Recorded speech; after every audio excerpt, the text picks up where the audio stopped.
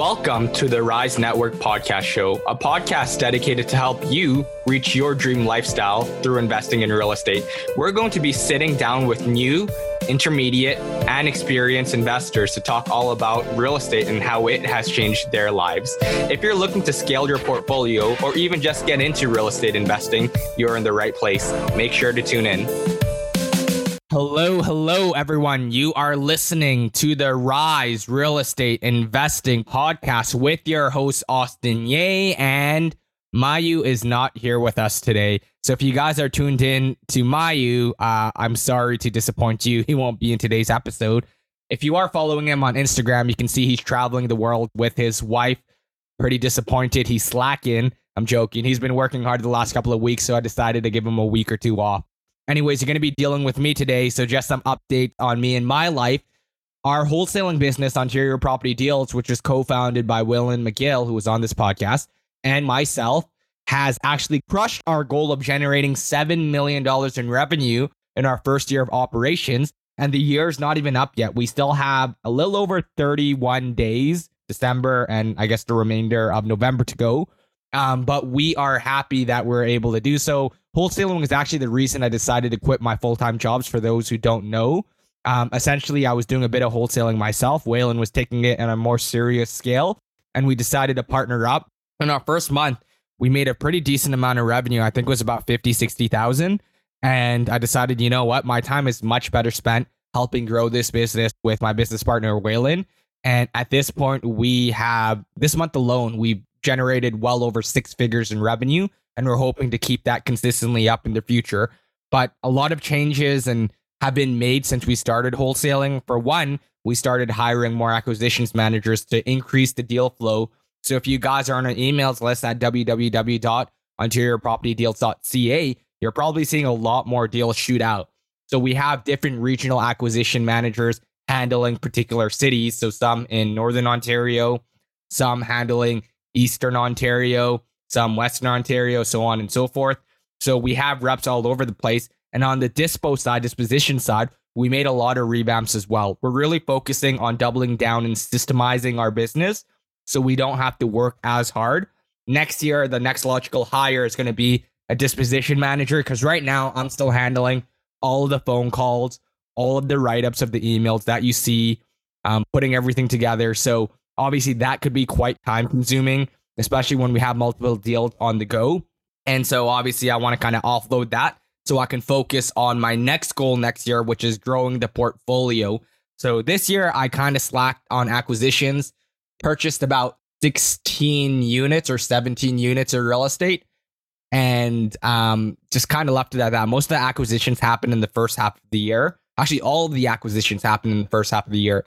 Then I didn't buy anything after that. And the reason being, again, is I wanted to dedicate my time in growing the business, because ultimately the wholesaling business is what I live off of, the income that I need to live off of. It's the reason I quit my job. But I understand that the real wealth in real estate investing comes from actually acquiring and holding and owning these cash flowing assets. So next year, we're setting a goal of buying, I think it was in and around close to 100 units. So we'll see what happens there. Obviously, you won't be able to do that alone. So if you guys are interested in joint venture partnering with myself, feel free to shoot me a DM. Since Maya's not here, I feel like I'm going rogue with the shameless plugs right now. But yeah, so that's kind of the goal for myself next year, to continue acquiring durable properties and scale the portfolio. That way, we actually just picked up a property. It was for an insane price, so we got it off market. The neighbor was a 1 or 2 acre lot of land, single family house, and it sold for $480,000. And we picked up the neighboring house beside that, which is on a 10 acre land. And it is a duplex, side by side duplex with an additional single family house on that lot of land. That duplex is 1,800 square feet each unit, and the single family house is about 700 or 800 square feet. We picked that up for $450,000. So even cheaper than what the neighbor's house sold for. Again, we got that lead source typically like as we usually do, which is through our mailers. So we send out mailer campaigns all over Ontario, and we get calls. Sometimes people don't sell, but we'll follow up or we'll ask for a referral. So that's how we ended up actually getting this lead. And we decided, we got the inspection condition, everything came back clean. So now we're going to waive the conditions. A lot more things going on my end. I just don't want to run on a tangent. With Mayu not here to check me, I can just keep on going on and on and on. But this podcast is not about me. We're going to jump into today's episode.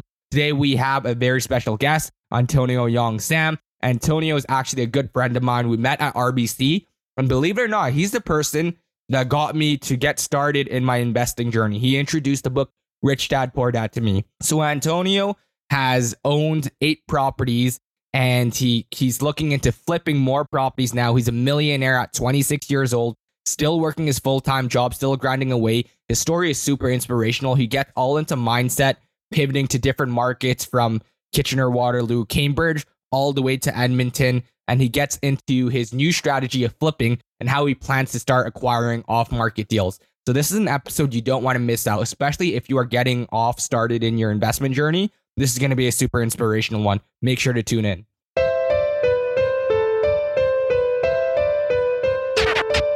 Today, we are joined with a very special guest, Antonio Yong Sam. Antonio is a good friend of mine at RBC. We actually worked together, and he actually was the person who got me started in real estate investing. Antonio, how's everything going, man? It's good. It's good. Everything's going well. I'm glad I'm seeing my friend again because Austin and I used to chat a lot about real estate and nerd out on. Yeah, so most of the listeners know that I was a very frugal person while I was working, maybe even slightly before I was working as well. And Antonio was my frugal partner, would keep each other accountable not to spend a penny. You know, savings rate was easily over 90%. So good times, good times. I'm sure we both strayed away. I hope you strayed away from that as well. I did. Okay, that's good. I think I remember talking to Christine and she's like, yo, why are you becoming like so frugal and stuff all of a sudden? Why do you not want to do stuff? And I told her about my good buddy Austin. And she terrible influence. Quickly went like, who's this Austin guy? That's hilarious. She's like, stay away from him. He is a bad influence. That's good advice. That's great advice. So without further ado, for those who don't know who you are, why don't you give a quick highlight into where you are currently in your real estate journey? And then we'll take it back after you kind of go through some of your accomplishments. Yeah, I think I'm going to go through more of my story and how I got into real estate for there because you know my story and I have a very similar story to you. Where it was like I was doing everything that society told me to do, or they were saying like, "Hey, get good grades, go to university." That I did, and I studied really hard, and I actually graduated close to the top of my class. And then afterwards, I competed to get these good internships, like auditing at PwC, and then afterwards, private equity at Ontario Teachers Pension Plan. And then for me, it was just like, I thought I made it. I was like, I'm doing everything that society tells me to do. So therefore, I'm going to be amazing and I'm going to be incredibly wealthy. And I got into this shocking realization with one day at work when I was just crunching a lot of Excel sheets and I was projecting. I'm like, hey, when am I going to be wealthy? Because I wanted to get wealthy because you know, my parents were immigrants and they were dirt poor, and they couldn't buy anything for me. And so for there, it was just like, I was like computing these numbers. And when I was computing them, I was like, I'm never going to be fucking wealthy. And that's when I got to a point where I was just like pretty sad to realize that realization that everything I was doing was just like, I was just running like on a wheel, like a hamster. And then afterwards, it was actually this that saved me, where it was just like, I went on Google and I was like, how do I become wealthy? And that's when I read the book, Rich Dad, Poor Dad. And then I thought I knew the concept of like assets, liabilities, and all these things because I studied finance and I was just like, yeah, I know all this stuff. But it was like, I didn't know any of that because before then I was just like a big spender, spend a lot of my money. And then afterwards, when I read this book, I started saving and started to learn more about it. And then from there, it was just like, I picked up my first property. And then afterwards, it quickly snowballed into more properties. And then for me, it's just I've acquired 8 properties and I've sold off 4 of those properties. So they aren't like I had 8 properties at one point. It was kind of like I bought one, I sold one, I bought 2, and then I sold some more. Gotcha. No, so that makes a lot of sense. I'm going to dig down a bit deeper into, I guess it's not really real estate related, but you keep on saying that you want to be wealthy. I'm trying to get a better understanding. So what do you mean by wealthy? Because a lot of people talk about wealth as in like, oh, I want $1 million, $2 million, 10, 20, $30 million. Was there a specific number for you? I don't think it was a specific number. But when I was computing those numbers, I was like, hey, when am I going to actually have like $1 million? Because everyone has that thing where they're like, hey, millionaires. Once you become a millionaire, you've made it. So for me, it wasn't more so of like a number. For me, it was just more like freedom. And at the end of the day, we all just want happiness. And one thing that I believe in is like there's this happiness spectrum where it's like you got to make sure your relationships are okay, your wealth is okay, your career is okay, spirituality, fitness, and all these things in order for someone to get happy. Wealth was one of those things where it's just like easily it takes up like the most amount of time within like a given week. So if it's possible to master that aspect, I have a lot more time to focus on the different aspects. So for me, it was just like, hey, if I have enough money for my expenses and a little bit over that, then I'm going to be wealthy. And that number just looks like, hey, if I could make like $100K a year in passive income, then I consider myself as wealthy. Yeah, no, I think that definitely makes a lot of sense. And when I think about wealth, it really comes down to an income perspective of having my assets generate enough cash flow for me to live my lifestyle. Because wealth, not the technical definition of wealth, but freedom is kind of, I guess, what we turn towards with real estate investing. And wealth is a byproduct of that as well when you own these assets. I want to dig down deeper into your first property. So you read the book Rich Dad Poor Dad, and you ended up pulling the trigger on buying your first property. Can you tell me how that experience was like? Did you do that alone? Did you save the money? Kind of walk me through that entire first property journey. Yeah, that was probably a lot of learning and a very like a lot of, I guess, like being scared about everything. Because back then it's just like now I can like pick up a property sight unseen, put an offer and close on it. Before it was not the same way, because for me it was just like I did Bigger Pockets. I read like all the books of Brandon Turner and all of these little books. I attended like at that time there was not much networking events, and there wasn't like Matt McKeever and Mike Rosehart at the time. So it was just me like, hey, I read this book. Okay, now what do I do? And a lot of people, believe it or not, like 4 years ago, a lot of people weren't investing in real estate. And it's like your podcast, Andrew's Hines podcast, Matt McKeever and Mike Rosehart, these guys, they popularized real estate investing. So at the time, it was just like, I was like, okay, there's not much resources online. So I'm just going to go reach out to people that are investing in real estate. So what happened is I drew this whole big list of all the people I knew that were investing in real estate. And then I called them. And if I could meet up with them, I would meet up with them. And a lot of these guys were investing in condos at the time. And these condos were not cash flow negative. So I was saying that, hey, if I were to buy one of these, I'm going to be working even harder because this becomes like a liability because I'm losing like $200 to $400 a month. So then I was starting to lose hope as I kept talking to condo investors. And it wasn't until I stumbled across one of my friends named Dan, and he was investing in Kitchener. And then he had 3 or 4 properties at the time. And I was like amazed by that. And I was saying that, hey, Dan, can we jump onto a property together? And Dan's a great person. So he says, yeah, Antonio, let's buy a property together. And he brought in another one of his friends. And so it was Dan, Tyler, and myself. And we bought our first property in Cambridge for about 4 years ago for about $340,000.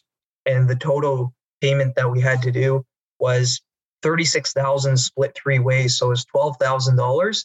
And at the time, $12,000 was like, I had $15,000 at that time. So I was like, wait, okay, sorry, pause on that. So I assume you guys you didn't go 20% down if all you had to put in was, because it would be 70,000 split three ways if you went 20%, right? Yeah, we put like 5% or 6% or something like that per down. Mm. And so we split that. We put that 5% down, and then we had like CMHC and all these other fees, which added up to 36,000. And so then afterwards, we just split that three ways, and it was $12,000. And then I had $3,000 remaining in my bank account. And when we put that under contract, I was just terrified. I was just like, I was getting cold feet, and I was like, okay, I can't do this. I'm going to back out. I'm going to tell my partners. And I told my partners, I was like, yeah, this is way too big of a purchase for me. And then for them, they were just saying that, no, it's goodbye. Get in, we know our stuff. Like, just jump onto that. And through the entire purchase, like to the closing date, and even after the closing date, I was like, what the hell did I just do?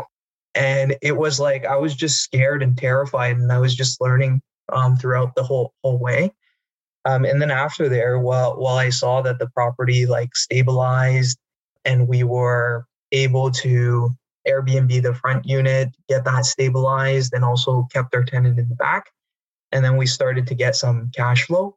That gave me comfort. And I was like, hey, it's possible to build a big real estate portfolio like this and keep accumulating assets, just like the book Rich Dad Poor Dad said. Yeah, no, that is awesome strategy to kind of get in. So you didn't have that much money to pursue investing in yourself. And if you were to go to 20% down in most properties, you wouldn't be able to afford it. So what you did was you tapped into your network of investors who are more experienced, who was willing to take you on board. So you could say that his name was Dan, Dan, correct? Yeah. So Dan was your first kind of mentor or introduction into actually taking action into real estate. And when you surround yourself with other investors who take action, like you were having cold feet, you're like, I'm not going to do this anymore. But surrounding yourself with power players, they told you that, look, we have our money basically invested in this project as well. I'm pretty sure they could have easily found capital elsewhere or like cough up an extra 5K. It's not a big deal for those guys. But they got you in the market because you surrounded yourself with players who are in the game and knew how to make wealth. So love that introduction story. What happened after that? So you ended up purchasing your first property a couple of years back, rented it out, I presume. Where do you go from here? Yeah, so there actually was, I purchased that, and then I was like, okay, well, all my money is like locked up, and I don't really have any money left. And so for me, it was just like, well, it's going to take me a long time to save all of this money and then to get like another property. But that's what I was thinking, because I was like, hey, this asset is generating me money. So I think around that time was the time when I met you. And then we were talking a bunch about real estate and all these different things. We were also saying like, okay, we're going to spend less. Here's how we're going to save all of our money.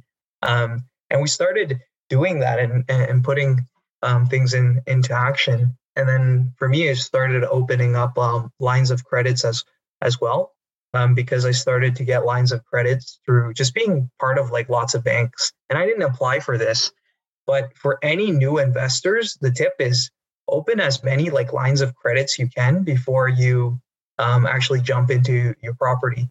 For me, I actually got lucky because I was part of like all the different banks. So they were pre-approving me for lines of credits. And I was like, yep, I'll take that. I'll take that. I'll take that. And then afterwards, it was just like, for my second property, I was like, hey, I learned about this burst strategy from a guy named Matt McKeever on YouTube. And then also looking at Mike Rosehart.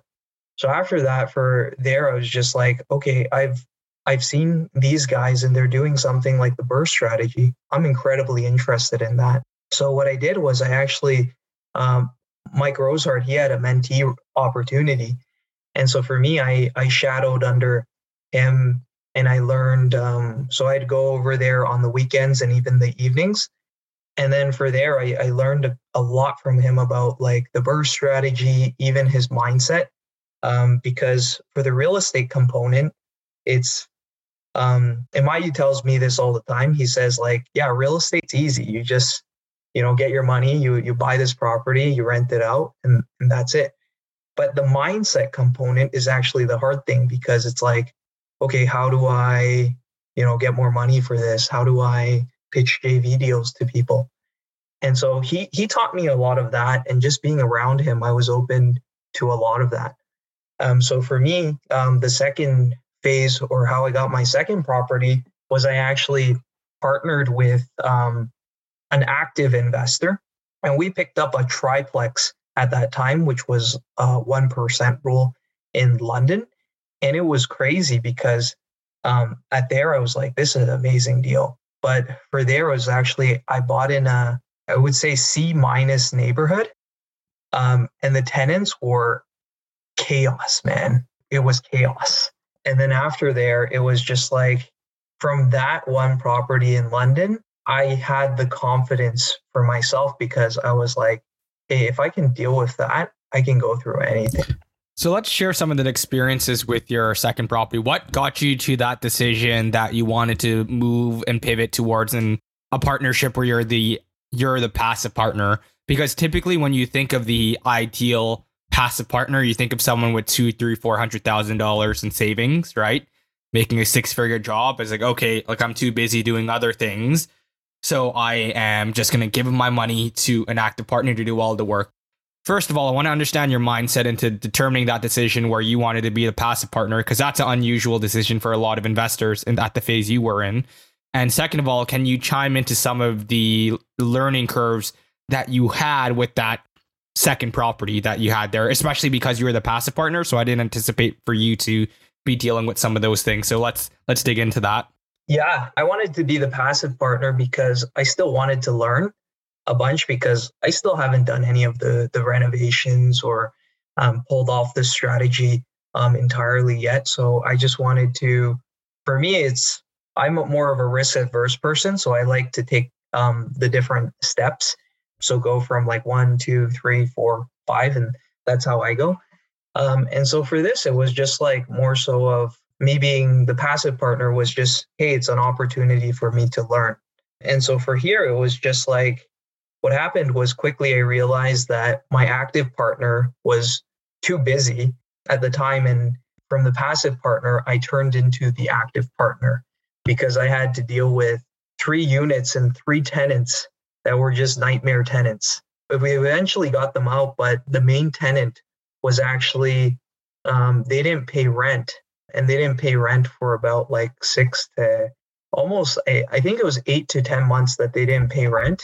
And then it was crazy because they also had bed bugs in their bed, and they also broke the stove, and they also stopped paying for the utility bills. Yeah, that becomes an issue, because when they have bed bugs, they're just going to report it to you, and extra expense to you try to clean it up. And if you do, it comes back, because presumably the living condition is not the cleanest there. So it's just going to end up coming back. Yeah. And the crazy thing was this tenant affected every other tenant, because they didn't pay for their utility bills. And so the hot water tank was actually connected to the basement unit as well. So then they didn't have hot water for like a good 2 to 3 months. And so the basement tenant is just like messaging me every single day. And I'm like trying to call and figure out how I can get hot water for them, and trying to get this tenant to pay for the hot water. And she just wouldn't. So eventually I had to pay for the hot water. I had to fix the stove. I had to clear her bed bugs in order for me to go to the landlord tenant board to get her out. The phenomenal thing I found was, because this tenant was such a chaos, she helped me turn over the top unit and the bottom unit, because I was lack of hot water and all of that. Yeah. So she helped me turn that over. And I was like the good guy, where I was just like, hey, it's not me. It's the main tenant that's causing all of this chaos. I'm ready and I'm willing to help you move to whichever unit that you need. You need a reference, I got you for that. And so they actually helped me turn over both the top and the bottom. So then I started renovating those 2 units in order to place a better tenant. But as I was dealing with this tenant, I went into her door, and I knocked on her door and I said, "Hey, you're screwing me over." And she was just giving me like mountains of like excuses, but she was a professional tenant, so she knew exactly what she was doing. I guess like learning curves there is, I'm like rambling because all my emotions is coming out from this property. But like my learning curve was like, I learned a lot more about the landlord tenant board. And when you're a new investor, you think like everything's fair in the world. But when you go to landlord tenant board, it's like the landlord tenant board is heavily in favor of the tenant. And so all of my paperwork has to be filled out properly. If I have an error in that paperwork, they'll make me resubmit it and go to the landlord tenant board again. I also have to come with a lot of evidence with text messages, emails, all of these different things where I need to show proof that, hey, this is what the tenant's done to me. And then even after that, like after clearing it through the landlord tenant board, afterwards, it's like sometimes the landlord tenant board takes their time to issue like the court order or thing to evict the tenant. So that takes a bit of time. So evicting a tenant, I learned, is really, really troublesome. So what I did was after that, I learned to screen tenants extremely well because that was just like chaos. After there, it's like the real estate industry is like there's all types of characters in the industry. And so for me, I also learned about, hey, be careful who you put your trust in. Be careful with contractors, property managers, or even other people that you're investing with. So I learned about that. And then I learned about things are not always as easy as it seems, because it's not like, hey, I buy this property. Okay, this property is going to cash flow. Okay, this is going to take me like 2 weeks or a month of time. Like renovations, placing tenants, stabilizing a property, this all takes time. And it can take from like 6 months to even a year if you're dealing with these bigger units. Yeah, exactly. I don't think people realize that it does take time to stabilize properties in which you are inheriting tenants, because there's no guarantee on when you can get the tenant out or if you can get the tenant out. There's properties that I have in my portfolio where I've assumed tenants and was not successful in cash for keys nor any other alternative route to get them out. And so I'm just living with that under rented unit, which obviously impacts the ability to completely turn around the building and refinance. So that's definitely a good learning lesson there. Let's move forward onto your journey. So I want to fast forward a bit. Where are you right now in your journey in terms of real estate investing? How many properties do you own at this moment? And what were some of the actionable steps, if you can highlight, that you took from that point where you got your second property to where you are today? Yeah, so for me, just like how many properties I accumulated was I accumulated 8 in total, but I've sold some of those. So the properties that I actually have in my portfolio is about 4 to 5. And I say 4 to 5 because I'm currently selling one and it's under contract and it will be sold soon. And so for me, my mindset is kind of, I was a hustler and I was looking for opportunities. So I would literally went to Cambridge, Kitchener, London. I drove over to Windsor too. Like, I think like over 10 times. And I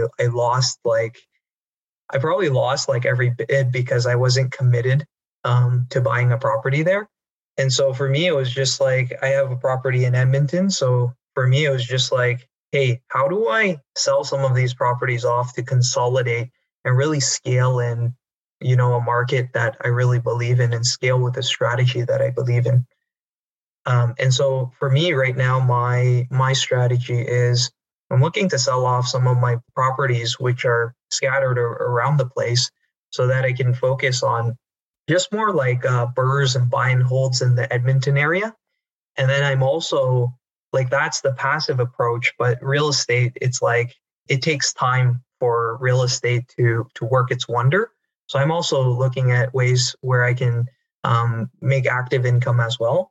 And so that's when I started. Right now, I'm actually just starting looking to doing more flips.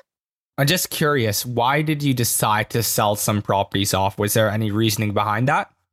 Yeah, it was more so of like, well, there was a couple of reasons where it was just like the first was like our partners, and we actually bought three properties together. And how we did that was we actually put the mortgage under one person's name, and then we would sign a separate joint venture contract with each other.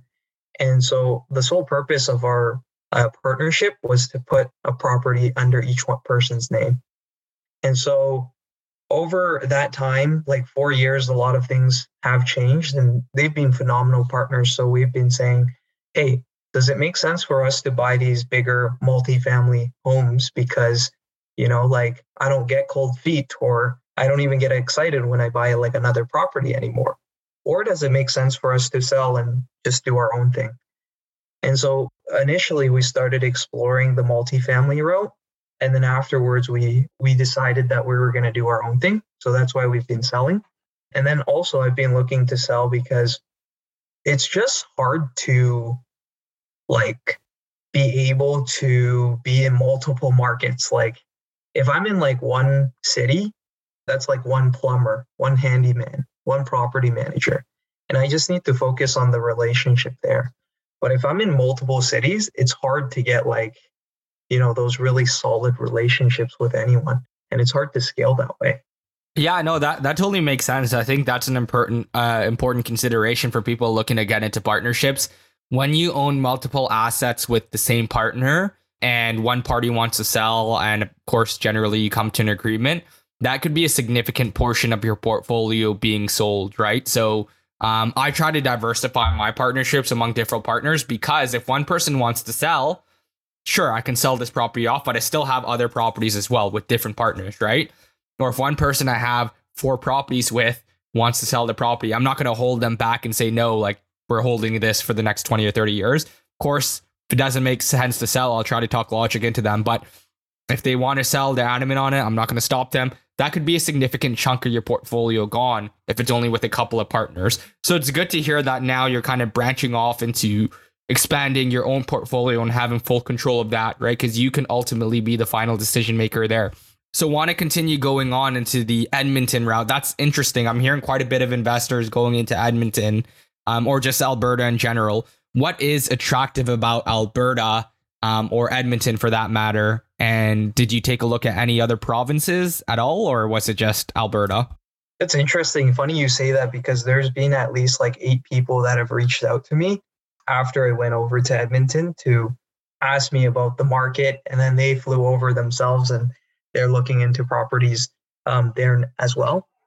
So for me, the reason for why I stumbled across Edmonton was because I do not like the tenant laws, especially if they're similar to Ontario. So I was just looking at different provinces and I was looking, hey, where are the places that have good tenant laws that are actually fair and not even super favorable to the landlords, but just fair in general?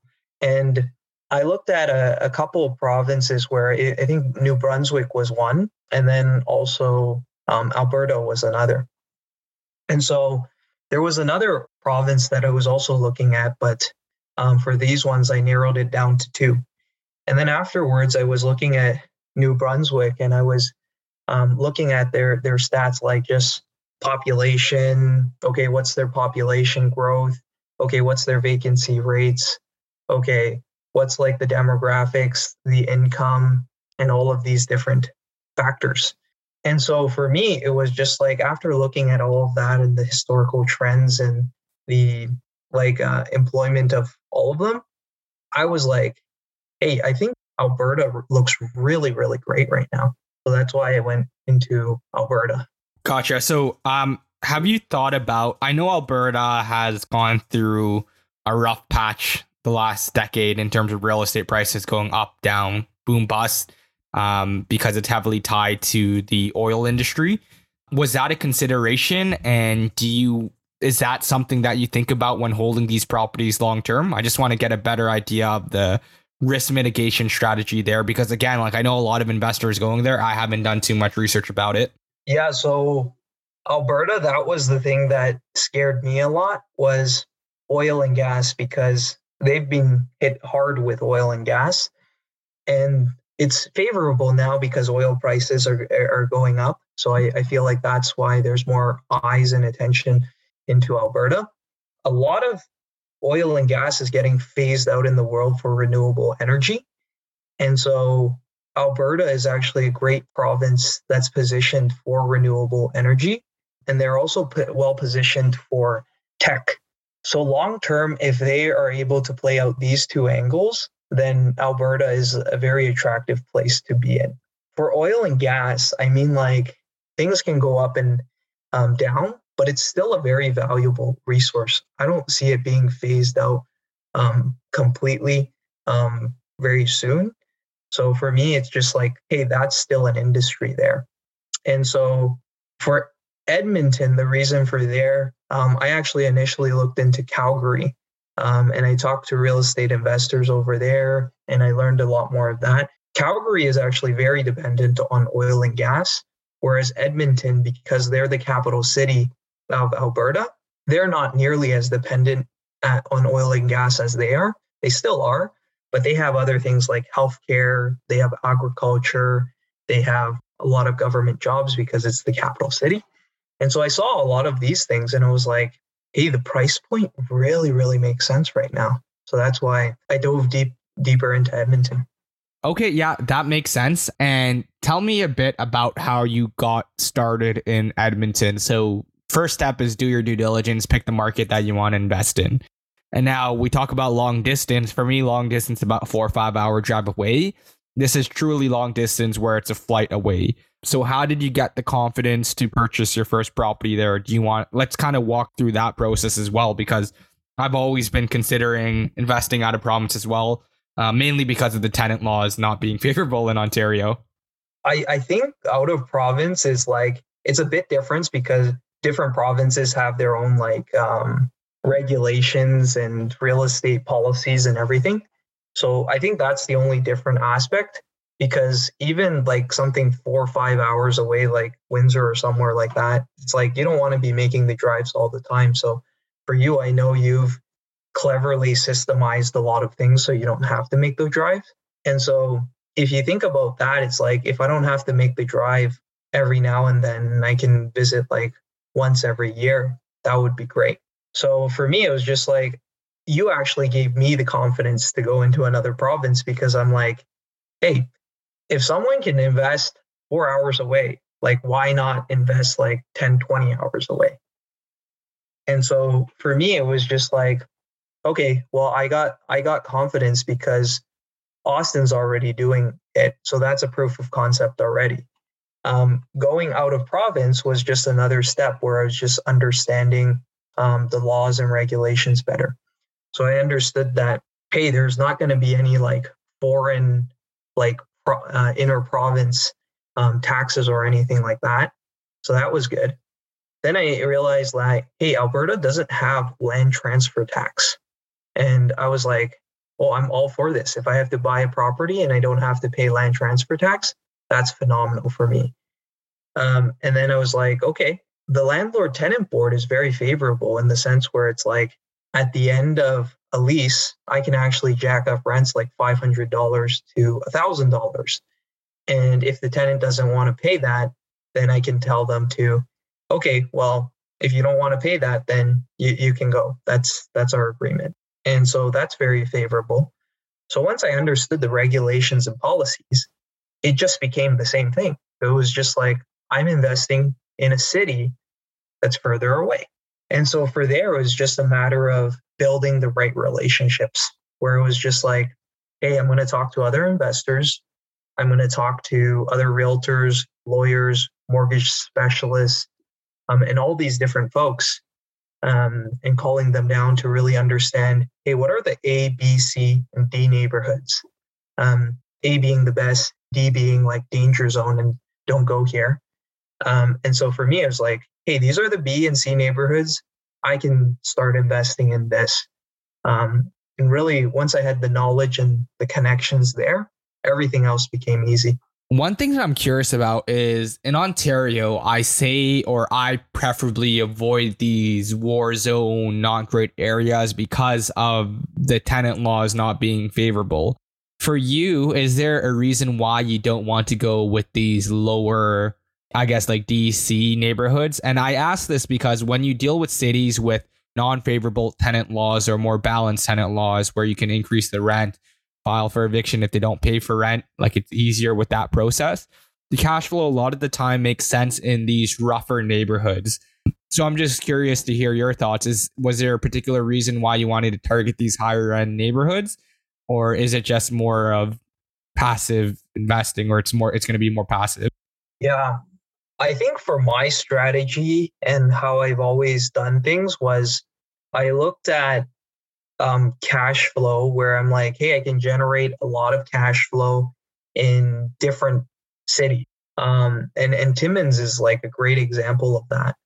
I think my principle for investing is, hey, as long as I'm making like $200 to $500 in cash flow for a property that's like a duplex or a single family, and I'm holding this in a very good neighborhood, I can hold that indefinitely. And then the other thing is I'm attracting good tenants. So they don't call me all day, every day. Because I had that with my London property. And I was just like, hey, these guys calling me all the time. I'm wasting my own time. And my time is I'm starting to value it. And I'm going like, this is money as well. So for me, it was just like, hey, I'll buy in a good neighborhood that cash flows a little bit.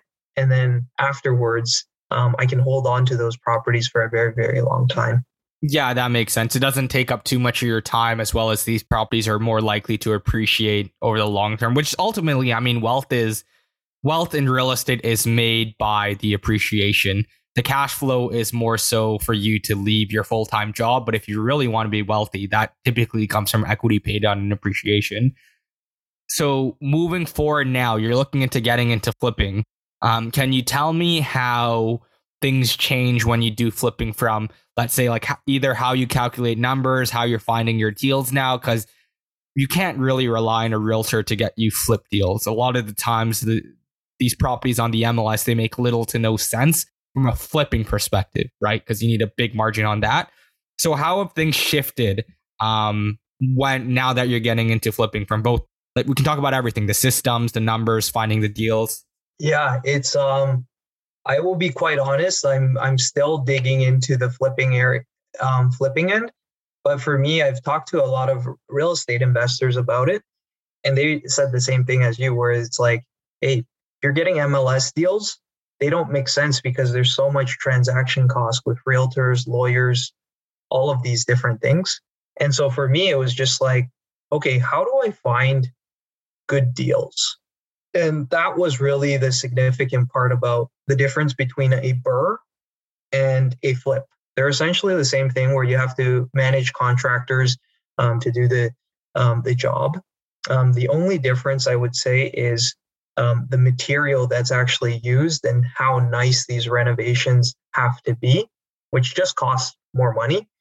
And then the second thing is the deal just needs to be bought heavily under market value for the numbers to make sense with all those additional costs. What are you doing in particular now to try to source these deals that kind of meet your criteria for flipping? For there, I just call my good friend Austin every day and hope he has a deal for me. It's probably not the best strategy, but no, I'm joking, guys. I have deals on deals for days, so register on www.ontariopropertydeals.ca if you want your off-market deals. Enough with the shameless plug, but have you gone door knocking or anything yet? Like, I know you've done driving for dollars, but after you get these, let's talk a bit about driving for dollars. So first of all, what is it? Because I know that that's something that you've been researching on and implementing yourself. And after you do get properties in your driving for dollars list, where do you go from here? I'm actually coaching with the same coach as Austin, which is Corey. And for there, Corey was telling me, he's like, hey, if you want to find really good deals, you're going to actually have to build relationships and drive for dollars. And so when he told me this, I was like, okay. 2 days after, I went driving for dollars. So I mapped out, and the region I'm looking for in is Oshawa, because it's one of the cheapest regions in the GTA. And for there, it was just like, hey, well, I'm going to have to find a deal. So I drove around all these neighborhoods, and what driving for dollars is you're really just driving around to find out, hey, out of the streets, which are the streets and what are the houses that are beaten down, like have tall grass that has been unkept, has a lot of mail in their mailbox. You know, the roof is caving in, or the shingles need to be replaced. Just like lots of things like that, where you can see from there. And so what I did was I actually paid one of my friends to sit beside me while I was driving for dollars, where I was driving and he was actually writing down notes on, hey, this is a bad house. This is a bad house that can be flipped. So for me, it's just like I have a list of all these houses in the neighborhoods.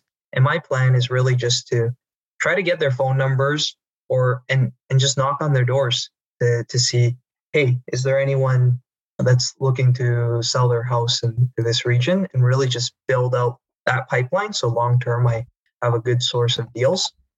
How are you getting their phone number? Their phone numbers, I haven't actually gotten to that part yet. So for me, it's just like how far I've gotten is I'm getting my cousin, or I've outsourced driving for dollars.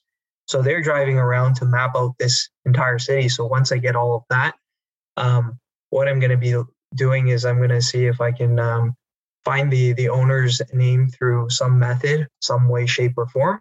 And then afterwards, just seeing if I can do a reverse lookup for their phone numbers.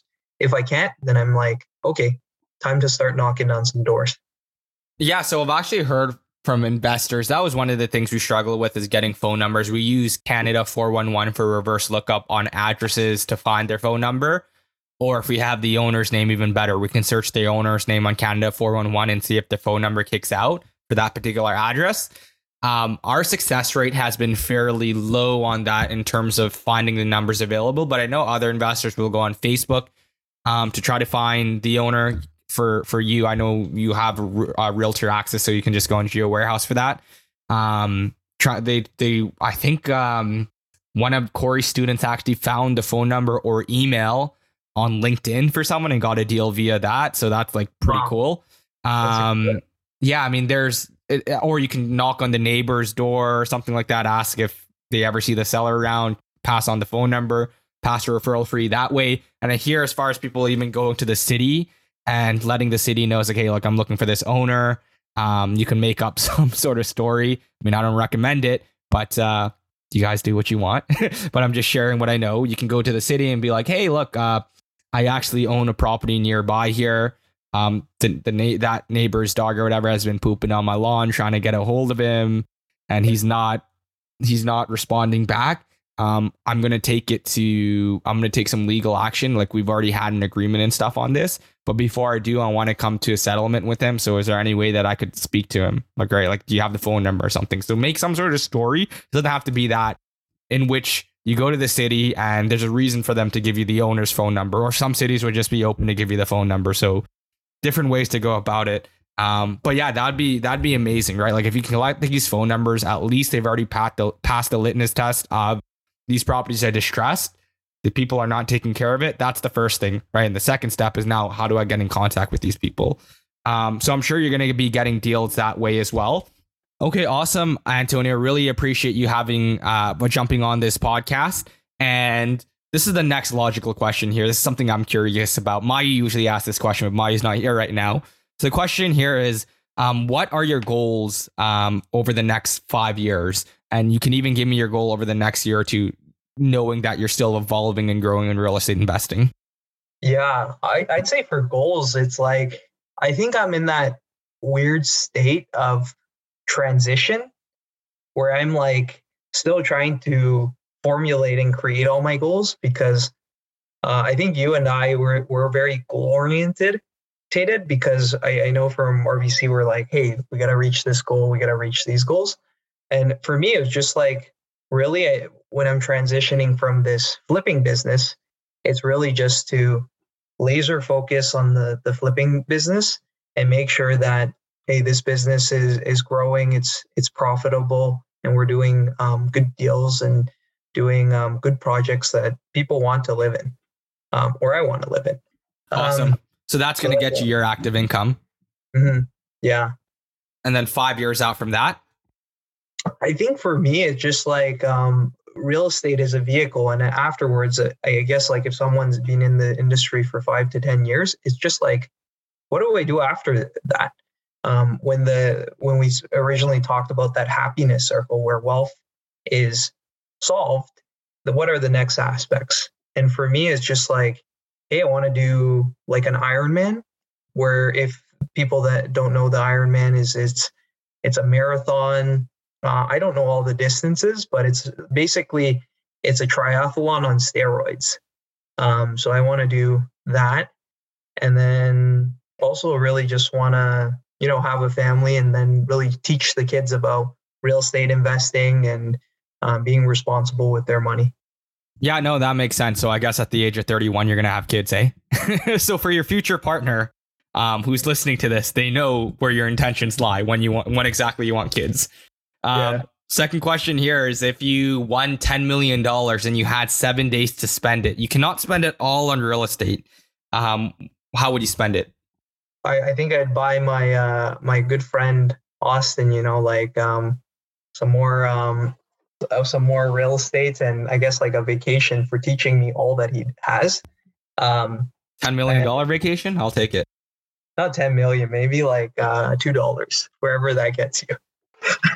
No, Austin has taught me a lot, and you might not know it, but for you, it's just like seeing how fast you've grown and seeing all the plays that you've made. It's inspired me. And for me, it's always been like, I'm always inspired by that. And that's the reason for why I've been growing so quickly too. And it was just like, hey man, like if I were to buy a vacation for anyone, it'd definitely be for some of my friends, close friends, and you'd definitely get a vacation there. So buy a vacation for my close friends, their family, wherever they want to go, they can go there and they can enjoy their time there. I don't know how much that costs, but I'm going to say that's $1 million. Not frugal at all. Then the second is really just like put like $5 million into like a trust fund that invests in like an index fund. So future generations are okay. So they never have to worry about money the same way I did when I was younger. And then also it's just like other things that I want to do is I just want to help like immigrants. And I also want to help like, I guess like people that are just like starting off or anything like that. But let's go with immigrants, where it's just like, if I could build like a fund where it's like these immigrants are starting their own businesses. And then for them is they start these businesses and then they can actually return that loan. That's maybe like a 0% interest loan. And then they can build themselves that way and start like a community there. Very charitable person. You sound like Mr. Beast. You know who I assume you know who Mr. Beast is, biggest YouTuber. Oh, yeah. Basically just giving your money out, man. Good man. Yeah, well, not giving it out. Once, like the $5 million trust fund and that's established, it's like, what are the other things that are fulfilling? Yeah, no, I totally get you. And last question here. If you were to be able to meet anyone dead or alive, who would it be and why? This would have to be Dale Carnegie, because this is, I'm ashamed of this, but like the first book I've ever read was in my second year of university. And the first book was actually How to Win Friends and Influence Others. And I just really enjoyed like reading that book and all the value and philosophy that he had in that book. So really just sit down with him and just pick his brain on, how he was a great businessman, but also being a great person at the same time. Is he dead or alive? I'm actually not too sure. He's definitely dead. Okay, yeah, I thought so. That book is pretty old. Yeah. Love that answer there, man. And really appreciate you jumping on the podcast, Antonio. You're doing amazing things. I know that you were talking about how much that I inspire you, but honestly, you're the person who got me started on this journey. I picked up Rich Dad Poor Dad because of your suggestion. So I'm really happy to have you here as a friend. And again, I can't wait to see what you do in the flipping world as well. If people want to reach out to you, connect with you a bit more, maybe hear a bit more about your story, how could they do so? Yeah, thanks, man. And it's they can reach out to follow me on Instagram, which is the letter A and then the word young. And then so if there's old, this is young. And then there's money, and then it's an underscore. So AYOUNG underscore money. Money and then underscore. Money then underscore. Okay, cool. So anyway, so I don't know why I'm spelling it out. All of the links are going to be down there in the show notes below. Again, Antonio, really appreciate you jumping on here. If you guys enjoyed this podcast episode, make sure to like, subscribe, do whatever you can to support the podcast. We're trying to hit 100 reviews by the end of the year, and I think we're about 4 off in Apple Podcasts. So let's pump those numbers up, guys. And until next time, everyone, invest smarter and live better.